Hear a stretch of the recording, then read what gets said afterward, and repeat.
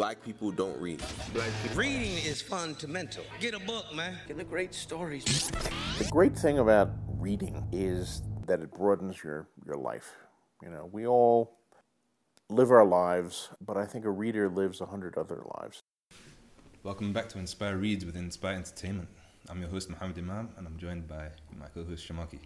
Today we're joined by a very special guest. His name is Annotate.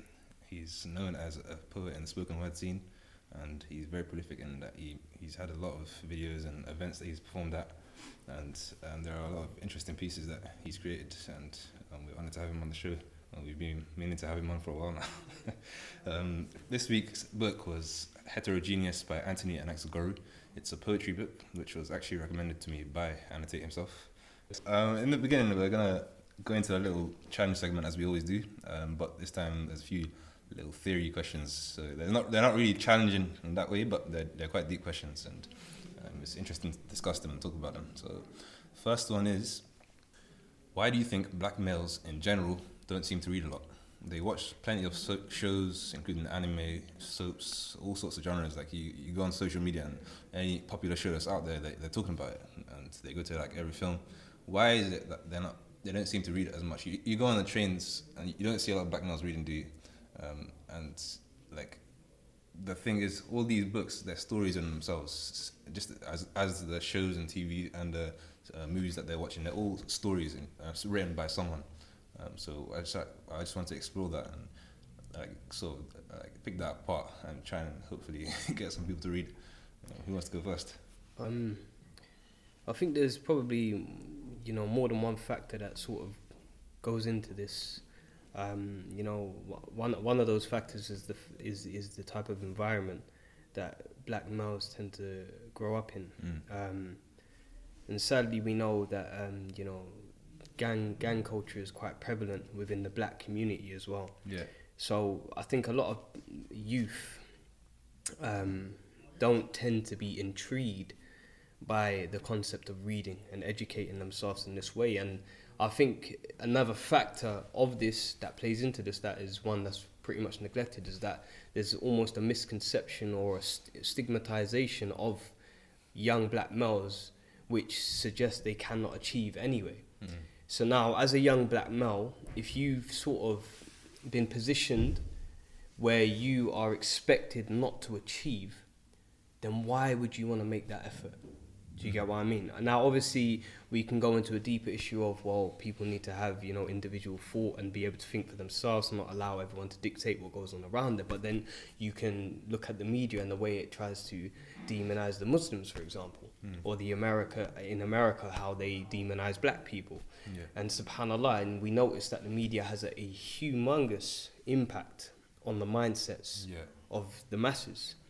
So when you have this stigmatization that exists and revolves around black people, and these young black males are thinking, well, subhanAllah, I've already been written off before I've even had a chance. Is there really any point me educating myself? Now, we know knowledge is power. Mm-hmm. And we also know that gaining knowledge comes from reading. And reading is something that many of us neglect these days because we have so much video content, so much to visually enjoy. Yeah. So we don't want to read because reading is what? It's laborious to most of us, yeah? It's something that is an arduous process. It takes time, it's long, it takes focus, concentration. Would you say books are less accessible and like TV shows and all these different things?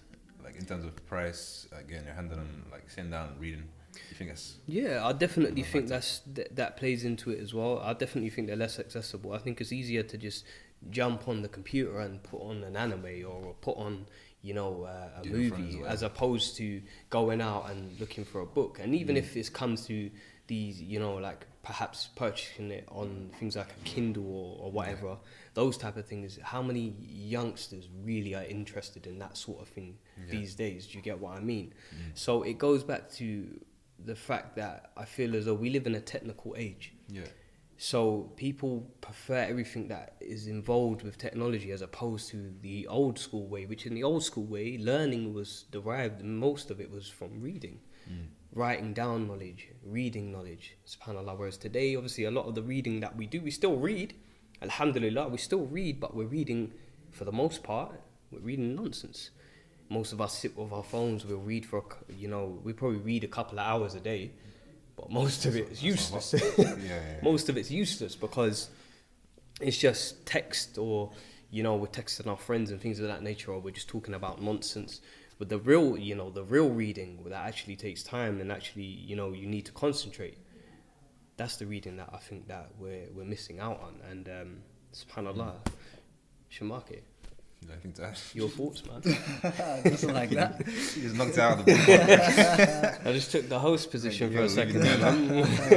Every guest that's come on has been doing that to you. Look, you even called your name out this time. They haven't done that yet. Oh man. You got anything to add? Yeah, I would personally say also that it has to do with the home. That a lot of black families, like their parents aren't really like people that collect books, and then obviously if they were to be doing that, then that would have an effect on their children, because their children would just be picking up the books that they're looking at just to look at it, and then obviously in time then they'll start enjoying more. But obviously even if you look at our households, like there's hardly any books out there, let alone our households, even like most of our countries, like in Africa as well. Literature isn't like the go-to thing. It's not really, they're not really countries that are based off of like the bestseller book. You know what I mean? When you in Somalia, did you? Yeah, like you could use that as an example. There's hardly any books, even in terms of like literature. They've got books that are like English books or stuff like educational books. Yeah. But for like a nation to also love books, they'll need it in the form of like entertainment, like stories and novels and stuff like that. That's what would get people into books rather than just reading a book because you have to read a book. And yeah, like I said, when I went to Somalia, there was hardly any books that were written by authors that people read to each other, or like parents read to their children. So I think, in my opinion, that most like black households do not have like a vast collection of books or like literature books for their children to read and stuff. Do you think it's like a prevalent problem? Do you think it's actually an issue which affects their livelihood? Like, do you think if everyone read more books, that everyone's like success levels, everyone's like level of knowledge would be like much higher than like if they didn't? Because like you just said, like right now the majority of us are reading nonsense anyway. Like we're reading sports articles that don't mean anything, literally. Like, oh yeah, I was talking to my boy about the football transfer window open and like how much like the media are like churning out stories to sell papers. Like half these rumors aren't true. So like most of the time we're reading nonsense anyway. So do you think it's actually a problem? I think that obviously as good as literature books like novels and stuff like that are good, they're a good catalyst to get people into reading a lot more. Obviously not every book is like, you shouldn't read fiction books every day. Like that shouldn't be your thing. You should be also reading stuff that are beneficial and reading novels and stuff like that. Like I said, that will get you into actually reading more books. So like right now, as a personal note, ever since we've been doing these challenges of reading a book a week, like I look at the books that universities give me and I can just like breeze through it a lot easier than I did before.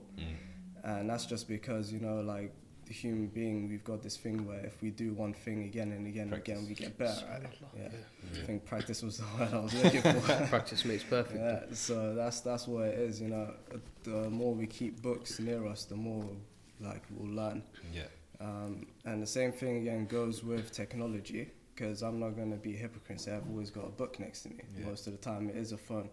But then again, it's like, would you then take time to read articles and things that are actually beneficial rather than, because we can all read the easy stuff like transfers and stuff like that, because we all have like Sanchez to Man United. Like a feeling for football.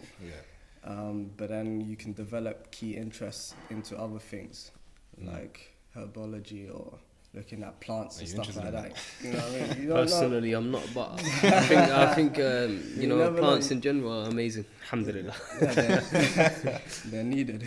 Exactly. Yeah, So, so, so they aren't needed. All right. So how do you address this problem then? how do I address it? Like for me, I'll start off with I'll go with a little answer myself. Like for me, I think it's a problem, and I think reading it helps you evolve your creativity and your problem solving skills and all these different things. It also builds in your vocabulary. A lot of people, like, you speak to them and they can't string a few words together.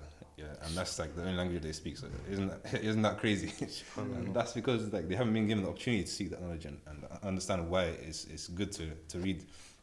And for me, as an older brother of quite a few people in my family, every now and then I try and sit down with them. Like, this is my proposal to the problem. Like, the solution that I have is, if you're responsible for someone, try and get them to read and try and make it fun in a creative way. Yeah, like, that's from a young age. That's the key point there, to make it interesting, Yeah. to make it fun. Yeah. Because these days we all have like a short span, and so Short attention span, yeah. Yeah, I think another thing is that it's sort of enforced upon them. You know what I mean? Like, young people sort of have it enforced upon them. So as opposed to, like you're talking about just now, that concept of making it creative or making it fun for them, you know, you need to have that in place, because if you enforce something upon someone, then it's likely that they're going to be rebellious towards that concept. That's the So thing. obviously when you're forcing and saying, right, you need to read this, you got to do this, instead of saying, right, you know, reading has this benefit, reading can be entertaining for this reason and that reason, and kind of, you know, allow them to progress towards that interest in actually reading. Because some people, you'll find that they start off and they have no interest in reading. Then, for example, a prime example with myself is I had no interest in reading poetry books before I started poetry. I can tell you that. In terms of poetry, I didn't like reading it. I liked to write it. It wasn't until I decided, okay, what's a good way of being able to benefit myself and improve my work? So I started looking into poetry books because of that interest I had in poetry in general. So maybe there's a certain... the reason why I mention that is because perhaps there's a certain thing that a child likes that perhaps they can then read about that thing that will then increase their love for reading in general. Does that make sense? As opposed to just enforcing that notion upon them, right, read because of this, without making them feel as though it's something that they can actually enjoy. Because obviously these days, it's like if you give kids like to be creative, and they've got a very good imagination. So if you tap that creativity in them, then they're gonna like enjoy books that have like fantasy and so many things that they can put their own little spin Taste on. on, And and obviously you're giving them books like that to start off with, that will then increase their, you know, love for reading. That's the thing. I want to, like, if going back to the original question, I think another thing is the parallel between school and books, and the kids, their impression of school. Like, they go to school and they don't see it as fun. Like, most of us didn't see school as fun, did you? Like, in primary school, like, oh my days, so many long lessons. Like, there's no variety in teaching. There's like you're just listening to a teacher drone on for like an hour, like times 7, and then you barely eating breakfast and you come home and then your mom's screaming at you to do something else. But I think they draw that parallel. Kids unconsciously, they draw that parallel, that unconscious view that school is unenjoyable, and there's a lot of books at school. And at school they're telling you to read books, so if they go home they don't want to read more books, are they? Literally. So I think that's a really big factor as well. So for me, like, I'm trying to propose a solution as well. So for me, I got young brothers and sisters, and I speak to them in a way that introduces books that in a way that there's stories in them, and there's things that, because they like listening to stories. So I'll read them out a story to them. I'll read out a book or whatever, and then I'll start putting my own twist on it, or I'll start like giving all these different characters their own voices, and then I'll ask them to give me a story, and they start thinking and they start enjoying it. And I've consciously noted that, like, from last year to this year, when I've started doing these things, like, my younger siblings are all picking up books and they're all reading, and they're all saying, like, I haven't got any books to, like, yo, can you get me a book, please? Like, they're not saying that in that polite way, but yeah, they've actually improved a lot. It's turned from like an onerous thing to like something that they actually enjoy. So that's a solution I propose to you all listening, and let's make the next generation a generation of book readers. Hopefully, you guys got any other solutions? Or we're gonna end it on that note for that question. All right. No, I think that's that. All right, cool. I think that was a It's really good making it solution enjoyable suggestion. for the next generation. Yeah, definitely, man. Creativity is important. Yeah. Question number 2: if you could write a letter to yourself 10 years in the past, what would you say? Shamaki? I'll let him start off this time before you kill him. Before I throw it on him out of the blue. What? So I would be 11 in year 6. Yeah, you had to think about that for a long time. Huh? I was thinking, like, what was I doing in year 6?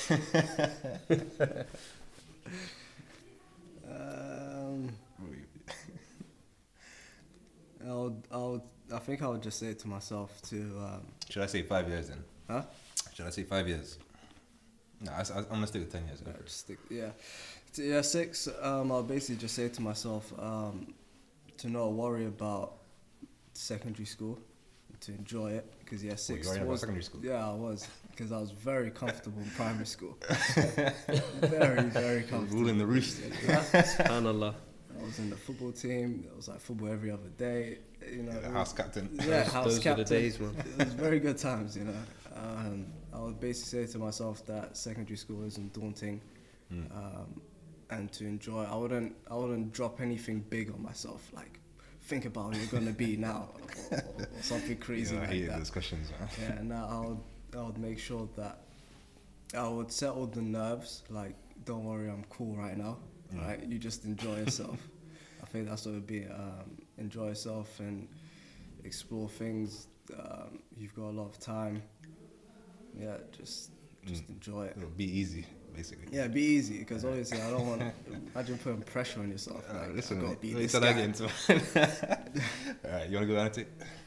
Yeah, certainly wouldn't be 11 years old, but I'll digress on that. I won't be telling anyone my age tonight. But, what I would do for the age I would have been at that time, I'd probably tell myself not to allow myself to be influenced by others. And what I mean by that is that I think 10 years ago I was someone that was easily, affected by the criticisms or the taunting and things of that nature of people that I used to consider close companions, but in actuality probably weren't so much of those close companions that I thought that they were. And I feel like sometimes, subhanAllah, they can have such a negative impact on your mind, and I think peer pressure is something that sort of caught up to me when in my early 20s, and I kind of did some things, I won't go into details, but I did some things that perhaps hadn't. Only a cat, no. But I love cats, guys. I'm just messing around. I have one, but no, like I mean, seriously. When I was around 20, I allowed myself to sort of be influenced by people, and their words and their, whisperings towards, okay, you need to be like this to really be respected. You need to do this, and I would tell myself to not worry about the opinions of other people, to concentrate on myself, to get my head down, focus on uni, and so on and so forth. I mean, I was young. 10 years ago, I would have been younger than uni time, but I mean, in terms of preparing for that, I would have definitely told myself to just, ready myself, collect myself, make sure I'm, prepared for what's to come, and to just to keep good company. And I think, from an Islamic perspective, as we all know, the Prophet ﷺ has told us how important it is to have good company. And I don't always think that I was around good people. And I think some of the people I were around caused my downfall at certain times, where I had to then pick myself up and get back on track because of the people I was around. So I think it's very important for the listeners at home to see who you are around, and are they benefiting your life or are they a detriment to your life? And if you come to the conclusion that they're more of a detriment, then you have to decide, is this person worth keeping around? Because good company is something that I'm telling you can lead to your success or your failure in this life. Valuable words of advice, and for all the listeners out there, I advise you to implement them as well. Like, even if you're 30 years old or 50 years old or whatever, it still applies, in my opinion. For me, I think I'll go hard on myself, man. I think, boy, if you don't think so. I used to play a lot. I used to play around. I didn't take things seriously, like ever. That's probably because I had quite a strict upbringing in education. But I'm grateful for that now. But I think in terms of doing different things and challenging myself and getting out of my comfort zone, I was a very shy kid. I didn't like talking to other people. I didn't like doing different things. I used to just like go like do my own thing, and at the end of the day, like I'll eat, go to sleep, and then live day by day just like that. And there's nothing wrong with that. And as a kid, you don't really notice these things, and you're not conscious of it. But I think to any younger people listening, it's important to just try different things, and these things will build up your skills. I feel like I learned a lot of skills later on when I started getting out of my comfort zone, which benefited me and like gave me confidence overall as a person, and so, like allowed me to believe in myself a bit more. And I think every young person should try and do that. I try and encourage my siblings to do that as well. But yeah, jump out of your comfort zone, try different things, essentially. I feel like my answer was rubbish now. Do you want to go first or last? You threw him in the deep end, man. We had the chance to improve our answers, so it made him look bad, man. I told him the question before, so he can't complain. I'm not gonna lie and say like it was bad back then. I don't know. Yeah. All right, so question number 3. I'm assuming I already said it. We've all seen Inception, the film. For me, that was a film where it was the first time I watched the film, and I thought, wow, this is actually a good film. It's like, this is actually outstanding, like in all aspects. It's from sounds to video, like visuals and the concept, like creativity. I thought it was an outstanding film, and the storyline still relates to me. So someone actually sent in this question, which we're grateful for. Keep on sending them in because I can't come up with these every day. You say the storyline still relates to you? I still remember the storyline pretty clearly. Okay. Yeah. I thought you meant like. I'm out there doing Inception stuff. He's been thinking about. He's been planning his Inception phase. For us to go to sleep. All right. So the question sent in by a listener was, if you could plant any thought into anyone's head, what would the thought be? Who would it be, and why? Let's start because I've got no idea. Annotate. Definitely. I think I would. Those in Saudi Arabia, I think I would, remind them, place the thought that reminds them that, subhanAllah, this is the land of Tawheed. This is the land of where, the Quran came down. This is where Islam, originated from. This is where Islam grew.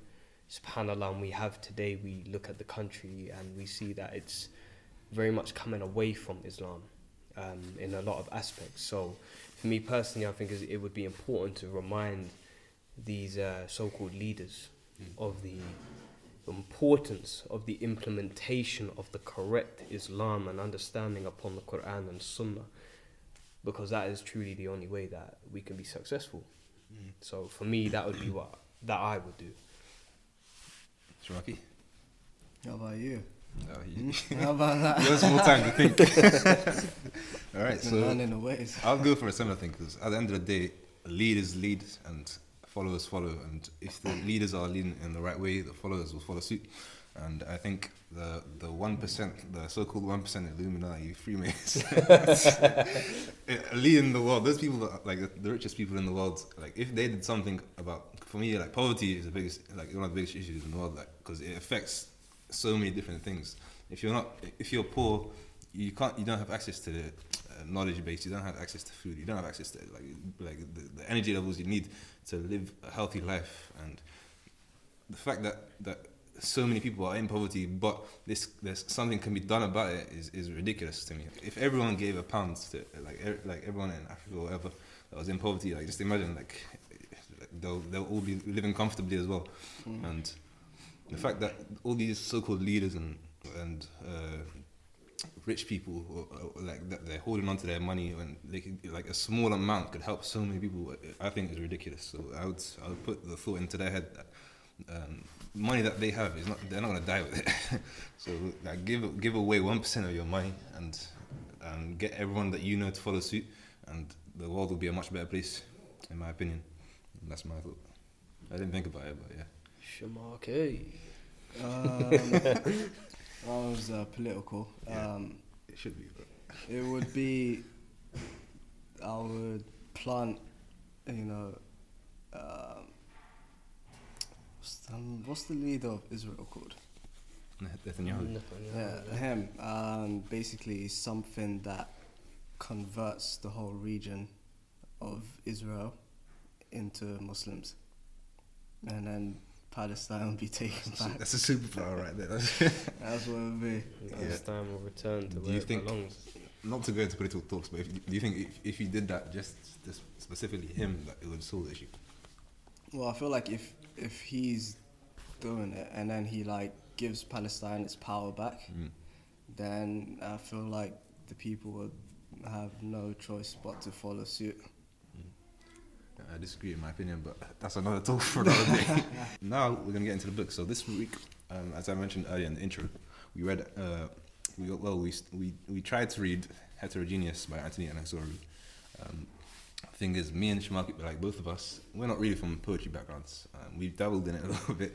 We've tried like our hands, but we're not poets. I don't think. I'll speak for myself. I'm not a poet, and that's one of the poems in the book, by the way. I'm not a poet, and approaching it as a like general reader, there's a lot of things that I feel like I missed. A lot of things I feel like flew over my head. So before we get into the book, I want to talk about poetry and what it means to us, and get some more insight from Annotate, who I consider a poet. So he's in that world. Yeah, I think he's much deeper in there than we are. So I think it's better to try and get an understanding of what poetry is and why, like what it means to you, and what we expected, like reading from the book, and what you expected, and the differences, and trying to compare it.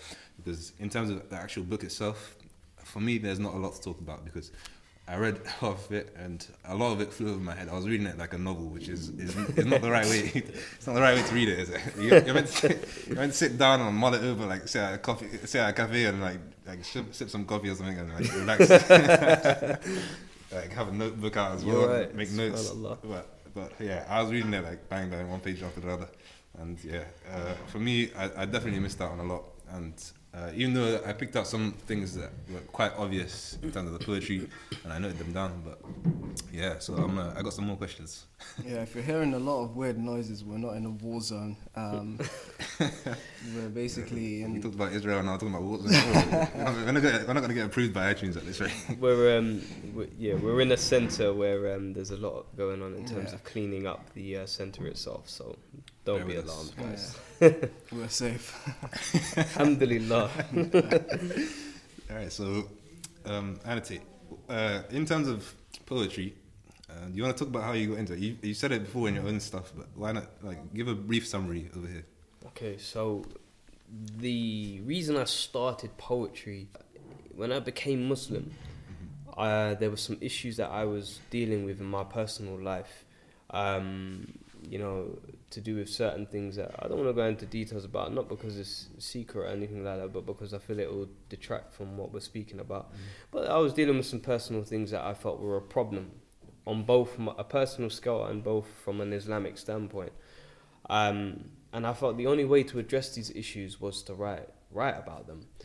I wasn't a poet at the time, never really written poetry before, but I felt as though spoken word was sort of booming.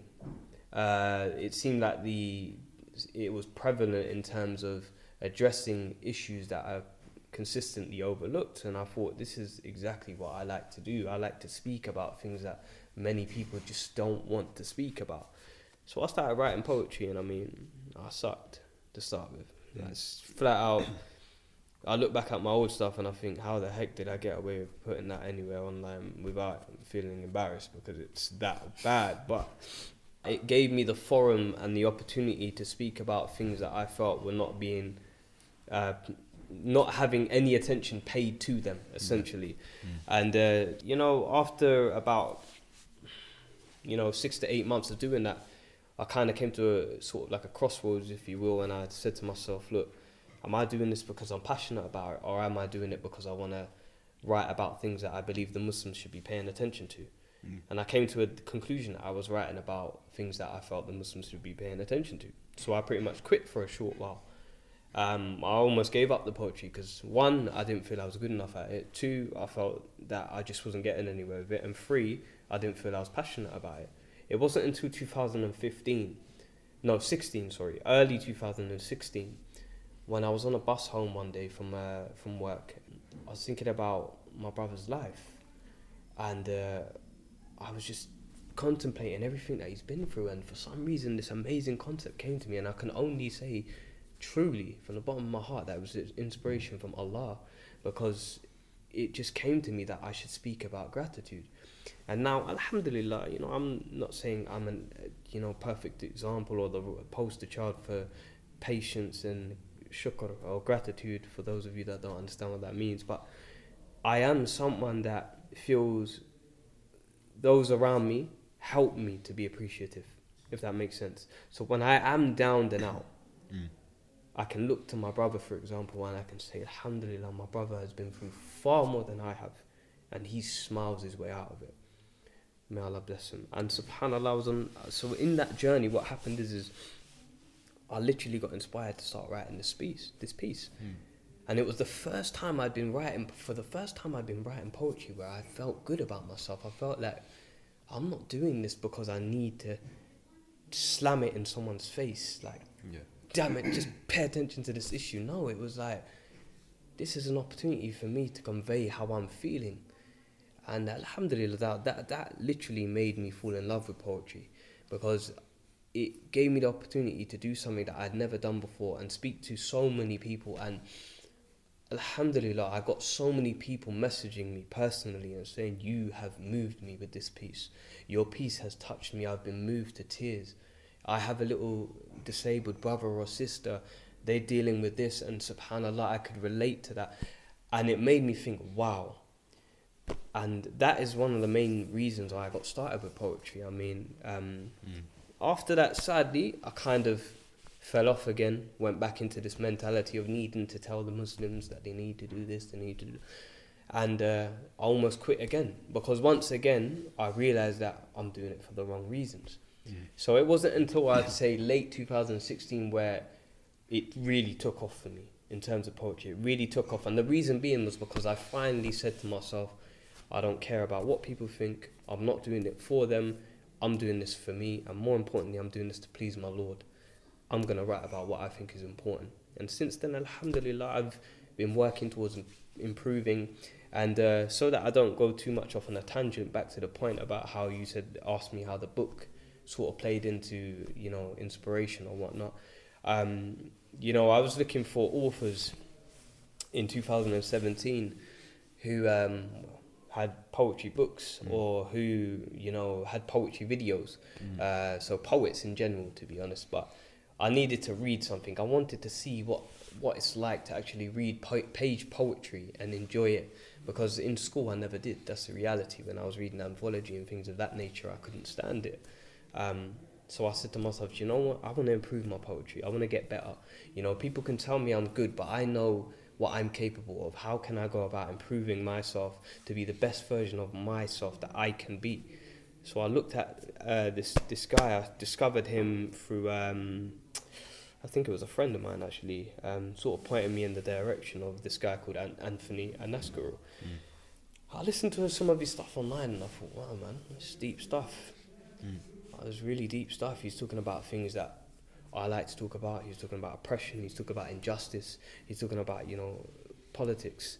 He's talking about things that I feel are very much the most relevant things that we need to be speaking about as a community or, in general, because at the end of the day, these are important subjects, and these are subjects that we can learn off of. And I decided to pick up his book, and I got reading, man, and I won't go into details because I'm sure you got another question about that before I go into details about that. Yeah, I don't want to turn it into an interview. I don't just keep it as natural as possible. So, in terms of questions, I don't note down too much. So I'm actually coming up with some questions as we go. As we go, yeah. But Ad-libbing. What about you in terms of poetry? How you got into it? Do you enjoy poetry? I do enjoy poetry. Yeah. But the thing is, for me, I'm not, like you said at the beginning, like we're not really in the poetry world. Yeah. So a lot of stuff do like fly over my head.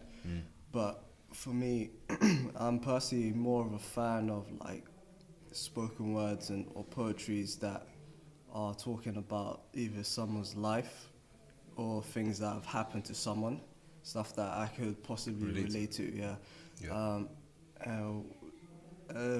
Maybe someone in the poetry field, when they hear someone speak where there's a lot of like alliterations and similes and metaphors and stuff like that. Like for me, I don't really find that amazing for some reason. It's not like but for me it's like what I find good is if someone's able to express An idea. a story into a way which like we can all understand. And obviously there's got to be a bit of creativity to it, otherwise it's just someone talking to you about their life. But if it's I don't know how to like properly explain it. I mean, if it's like too complex, then not everyone can understand. If it's too complex and stuff like going over my head, then it just gets to a point where I'm just listening out for it. Just becomes something. something. It becomes like a laborious process, or arduous process. Yeah. So this is actually what I wanted to get into. There's another question in terms of us like entering the poetry world, or at the gateway of it. I wanted to ask Annotate, like, what would you recommend to people who have no idea? Like, I've never listened to a poem, or I've never read a poem. How should they enter it like in such a way that will allow them to enjoy it? Because for us right now, I feel like that's our opinion right now. But if there's like a process that we follow where we like delve into it a bit deeper, I feel like we'll enjoy it a bit more, as other people do. Is there anything you'd recommend to people? Like, let's say like normal book readers, let's say they buy a poetry book, they read it and they just put off, and now they don't want to read poetry again. So do you mean listening to online or reading in general? In general, like poetry. I'd say listen to Sid. Like for example, Sid. You know he's actually the guy that I'd say listen to Sid, and mashallah, he's probably gonna tell me off for saying this live in the podcast. He's gonna be like, Liam, man. But may Allah bless him and keep him sincere. But this brother, the reason why I mention him is because his content is deep, but it's very accessible. It's content that is, applicable to a lot of situations that we're currently dealing with. And he has a way of addressing them in such an arty way that you just drawing in. Subhanallah. You want to listen to the end. He can have a 5-minute, 6-minute, 7-minute piece, and you want to listen. You want to hear what this guy has to say, how he's going to culminate this sort of storytelling that he is able to, demonstrate. Yeah, perfect word. If you don't know who Sid is, you can just go onto YouTube and type in word up and then Sid, and he'll be the first guy to. SubhanAllah, he'll be the first guy, and because his video is the most watched, and it's when you watch the video, you'll see why his video is the most watched video on Word Up, because it's an incredible piece. It's a very good example of what I was saying, like where anyone can listen to it, get the point of it. And it's done in such a creative way that it's like, I can actually listen to this. Whereas if it's a lot of like alliteration, altercation, I'm like, the interesting thing is that Sid uses a lot of that, but he does it in a way that, for some reason, it's just easy to understand. Yeah, that's what it is. It's easy to digest, and I think that sort of is indicative of his ability to utilize words in their most wisest of ways. May Allah bless him. I don't want to overpraise him. I don't want him to, kick me. So that's what you're worried about. That kick. I heard he's pretty good at martial arts. Yeah, exactly. So let's digress, man. I love you, Sid. So Shawag, what did you expect from this book before you read it? Before I read it, Obviously, I don't know nothing about this guy. Yeah. I still don't know much about the guy. Yeah. I'm not gonna lie. Honesty is the best policy. Yeah. Because I'm not gonna be like, yeah, he's from Ghana. He's not. You know what I mean? When I was coming into like reading this book, I had the perception that this is like a well-versed guy. This is like gonna be a very good read. And the thing is, it was, because there are some like poems which obviously like was just too much, which on like the second time I could like read. But you see, the thing is, before, like in secondary school, we did things like on like anthology books where I had like loads of poems, and I was like very interested in those poems, the way that in such like small like pages or like words that they could say so many things. Yeah. And he was able to do that so many times, like time and time again. And I was like, yo, this guy is pretty deep. Not all of it did I understand, but the ones which I did understand, they hit me. Did you read the whole book? I got to like 20 pages left of the book. That's a lot. I'm impressed.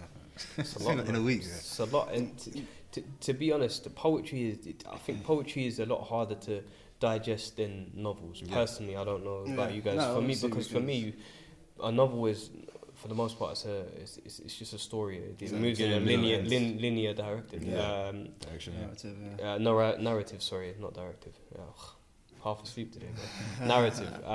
Whereas poetry is different concepts, just placed throughout the book in different places. You might, for example, Anthony's book. You at the beginning, you might be reading about something to do with oppression, and then the next poem might be to do with his personal life. And so I think when you read poetry like in a short space of time, it's a lot harder to really digest and appreciate what the author, what the poet is trying to tell you.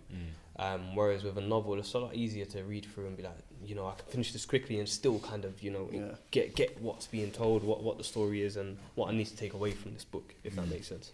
Yeah, and I feel like as well, poetry on page, and on paper, I feel like it shouldn't be something which the reader gets the first time. It should be something which he gets either the second time or the third time. But so then it's like, I feel like there should be a difference between how it's performed and how it is on paper.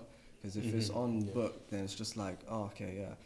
But then, because the reason why I like those anthology books was because I didn't get it the first time, then I got it the second time, but even more, and then that makes it a book which you can come back. It holds dear to you. So, and you can come back to that book as well, be like, maybe that meant something different to what I initially thought. You're forever digging. Yeah, whereas like a novel is like, okay, like here's the story, and here's the end. Or like if it's a poem which you get the first time, then you're not really gonna come back to the book, are you? Whereas if it's a performance, you've got like 5-6 minutes to like impact the audience or the listener. So it's very wise to utilize that time by saying something which everyone can understand, rather than something which is like very complicated and over like. Yeah, I think that's an important point that you're making. To be fair, like, I mean, page poetry has a different technique to it. It's written in a completely different way to performance poetry.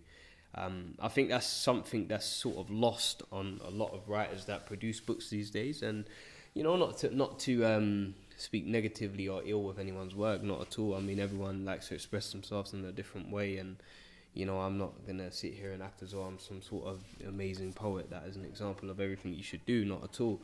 But I do feel as though adaptability is key in being able to provide a difference between your page poetry and between poetry that you might upload to social media, for example, or poetry that you may perform.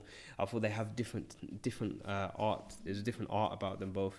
Page poetry, like Shamake mentioned, is more complex. There's a lot more poetic techniques included. There's a lot more storytelling and things of that nature, whereas performance poetry tends to be hard-hitting. Stuff that you're trying to make an impact, leave an impression on the audience. So I feel they're two different things, and they definitely need someone that is able to adapt and write in a different manner, which is why I'm not really too big of a fan of books that I feel are just a collection of notes, if that makes sense. And what I mean by that is that I feel a lot of books these days, they consist of what is apparently poetry, but when you read it, it just seems like exactly what you would read on social media, or it's exactly what you would read if someone was sort of noting down their feelings. And of course, there's nothing wrong with this, but at the end of the day, I think to consider your book a poetry book, it needs to be poetry. It can't just be a collection of thoughts. That's completely different. That's more like a diary. Or, you know what I mean? Like poetry and a diary are two completely different things. So I think, Shamaka, you were spot on with that point personally. I think adaptability is key. All right, so let's finally get into the book and try and wrap up the show for today.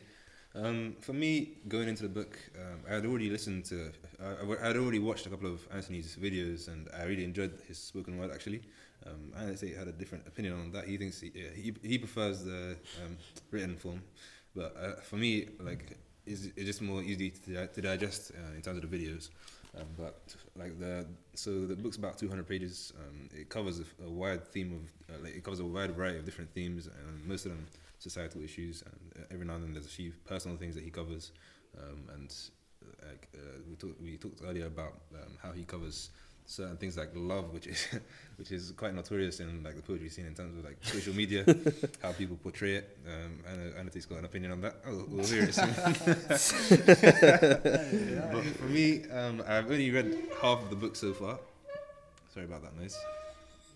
It looks like Spider-Man saving someone, like the scaffolding scenes. Some scaffolding folding down. It's that train scene from Spider-Man 2, man. Yeah.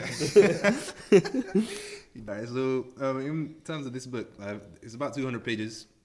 It covers a lot of different things. I've only read 100 pages as of now because, like we mentioned earlier, it needs to be digested properly, and it can't be read like a novel.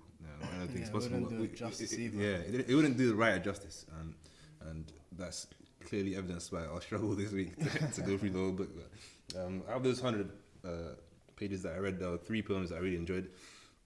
I wanna like cover them, but you guys got any thoughts about the book? Yeah, to be fair, I think the book is excellent overall. I mean, I read it a while back now, but I do feel, for me personally, I think Anthony Agnaskaru is one of the best poets out there right now that has a way of utilising metaphors just masterfully, to be quite frankly honest. I think some of his metaphors are absolutely incredible, and I think that's one of the things that really drew me to his writing, because I feel a lot of my poetry that I tend to, especially my more like page type of material, focuses a lot on metaphors. And so when I saw his material and I saw how deep and complex it was, and the way he utilizes metaphors, it really impressed me, made me want to improve my own work, because I wanted to then be able to, grow in my capacity to deliver deep and meaningful metaphors that can, meaning can be derived from them. I feel, obviously some poetry you read, it goes over your head, but I feel with Anthony, if you really do sort of try and digest what he's saying, you can understand it, and when you understand it, it's deep. And that's why personally for me, he's one of the best poets on the scene, personally, I believe. I mean, like you did allude to earlier on, I do prefer reading his stuff than listening. That's not a shot at him in any way whatsoever. I think he's great at both. His performances and his confidence are showcased every time he's out there at an event, which is incredible. But for me personally, when I listen to stuff, I'm a big fan of lyricism. So if I'm listening to stuff, I prefer to listen to lyrical, crazy internal rhyme schemes and, repetition and all of that. Whereas if I'm reading, then I prefer to read stuff with complex content, with a lot of metaphors, a lot of similes and things of that nature. Any things that you want to talk about, Shrocky? General thoughts? Well, I haven't heard him perform, but I'm basing it off the fact that his book was pretty good in terms of the poems that he's got in there. So I'm basing that off. Like, I'm guessing he's a good performer. Yeah. Okay. So that's what I've got to say. in terms of like, what do you mean, like in terms of the book? What I think overall, just like the guy. Like overall, but you can follow on after from my next point. In terms of my expectations, like I said, I mentioned it earlier.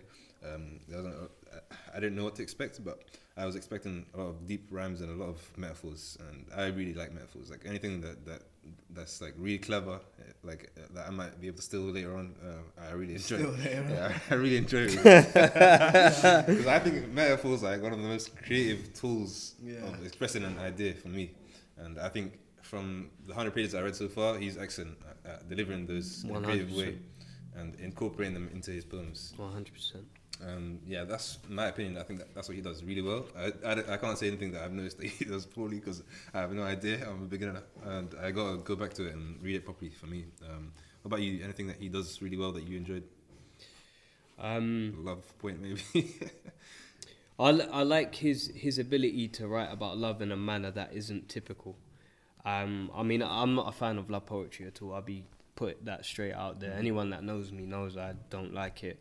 And one of the main reasons for that is I feel it's saturated on social media. It's consistently the same content put out over and over again, rehashed out, similar themes.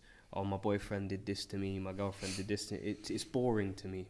I don't mean that as a shot at any Instagram writer specifically. I don't at all. I'm not, like I said earlier on, I'm not sitting here acting as though I'm some sort of amazing poet that needs to be paid attention to by everyone that does poetry. No.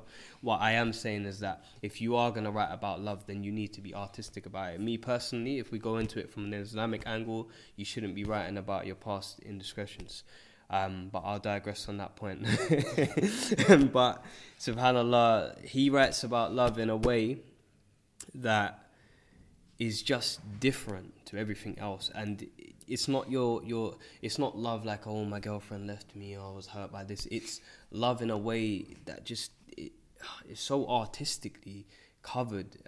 Like one of his poems, if I remember rightly, he sort of goes through, him and his wife and how she's going into labor and about to give birth to his son, and just the way he details that situation and the relationship between him and his son when his son comes into the world. I just think it's incredible. It's beautiful to read stuff like that, as opposed to reading, oh, my boyfriend left me or my girlfriend left me, which is something that is consistently a repeated theme everywhere you look. So for me personally, that's why I'm not a fan of love poetry, because I feel it's just the same thing over and over again.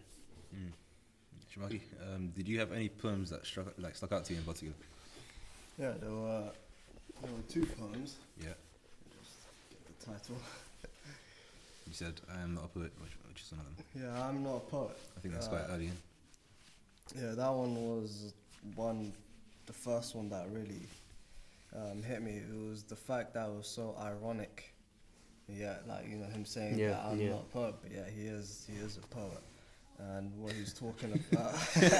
I love that very basic explanation of that irony. He is a poet. He's a poet. How dare he say he's not?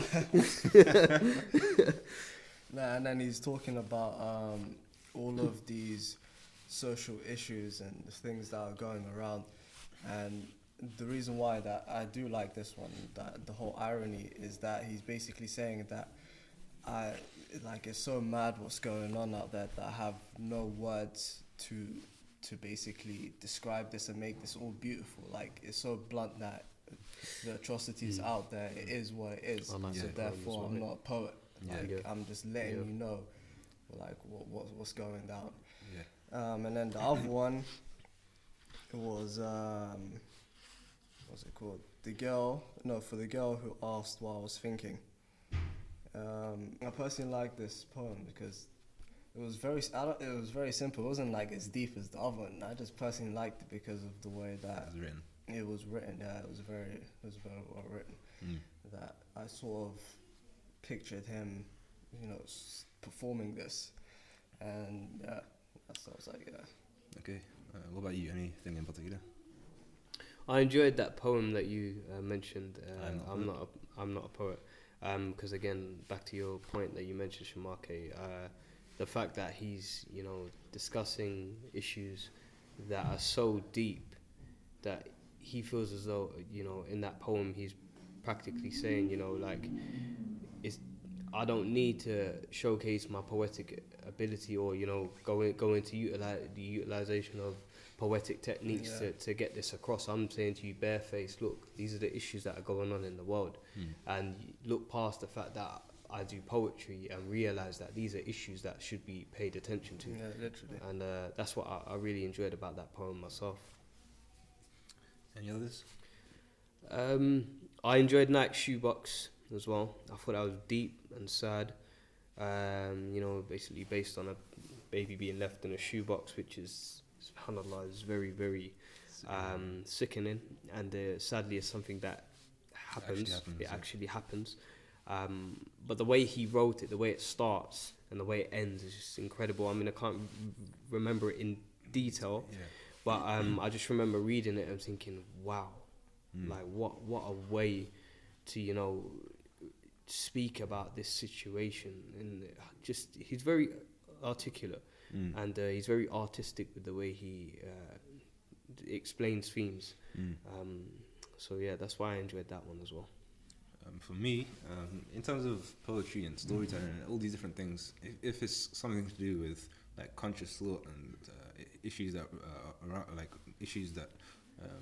affect society, I usually like it when they raise the issue, but they also propose a solution. Like that's like my personality in general. I like to think about something and then think about how we can deal with it. But because I feel like a lot of people don't do that. I feel like people raise the issue and then just leave it at that. Yeah. And I feel like that doesn't really do much. But so two poems that stuck out to me were poems that he kind of proposed solutions. And one was called The Pathology of Like, and he's talking about self-esteem and society's standards of beauty and how everyone does these little things where it affects you from like a young child, like a kid saying he sees Rambo on TV and then he says no one will mess with me if I look like him. And why is the kid saying that like from a young age? And he grows up to be like that. And all these girls like say taking like 10 selfies and they only pick one out. Why are we doing that? They only pick one out and put it on social media. Why are we doing that? Because we're ashamed of all of the other looks. And when we post something on social media, why do we specifically pick things that please our eyes or please other people's eyes? Why can't we just put everything out that belongs, everything out that actually represents us? That's like what he's kind of talking about in that one. And he also he says it in a way that's ironic, and he also kind of like assures you that you shouldn't be feeling this way, and you should relax and be comfortable in who you are. Another one was Give Hope, which was another one that he's talking about all these people with different issues, and at the beginning of every verse he's saying give them hope, give them hope, give them hope, and I thought that was quite profound. That's a good point. And the last one, which was not really one where he proposed a solution, it was called There I Was, and it was about racial assault, and I thought it was something that a lot of people are affected by, and it was interesting in that regard. But yeah, that's the three that stuck out to me in the first 100 pages so far. I need to go back and read them. I need to go back and read them all. But yeah, those are the ones that I really enjoyed. I'm conscious of time now, and we've kept Annotate for quite a while. He lives quite far, so I want to cut it off here. Actually, thank you very much for listening. Annotate has actually got a few things coming up. Do you want to plug anything? Yeah, guys, please do come down on Saturday the 20th of January. I'm running an event at the Revert to Reality Centre in Leighton. The postcode is E106AW. Yeah. That's E106AW. Please do come down. Tickets are £5. Well, technically it's not really a ticket, but reserving seats are £5. You can do this online. You can make a payment online. You'll find the details on my Instagram, which is annotate_, or you can alternatively pay on the door, but please do send me a reservation email at annotatebookings@gmail.com. Please do come down, guys. It's going to be a great event. We've got poets such as Tommy Ayman Evans. We've got Nasser Al-Yarimi. We've got Fatiha Hakimi she's coming all the way from Holland. SubhanAllah. We've got Musa Adnan, who's going to be delivering some speech on the night as well. So please do come down, guys. It's going to be a great event. Mohammed and Shamake will be there. So that's an incentive for you guys already. So make sure I'm gonna avoid you all. Like. So make sure you're the guy that does the podcast. I'm out, boy. So make sure you guys come down. It's £5 and all proceeds go to charity. So please do come down. Other than that, keep an eye out for my work on YouTube. My YouTube channel is Annotate. I've got a couple of pieces coming up real soon. One of them's called Writer's Block. So keep your eyes peeled. That should be dropping very soon, inshallah. Jazakallah khair for having me, brothers, man. It's been a pleasure. Me too. Really enjoyed our conversations, and hopefully this will get some people to think about poetry and all the deeper issues, and get some people reading as well. Thank you very much for listening, everyone. I hope you enjoyed it. If you've got any more suggestions, send them in, and we'll see you next week.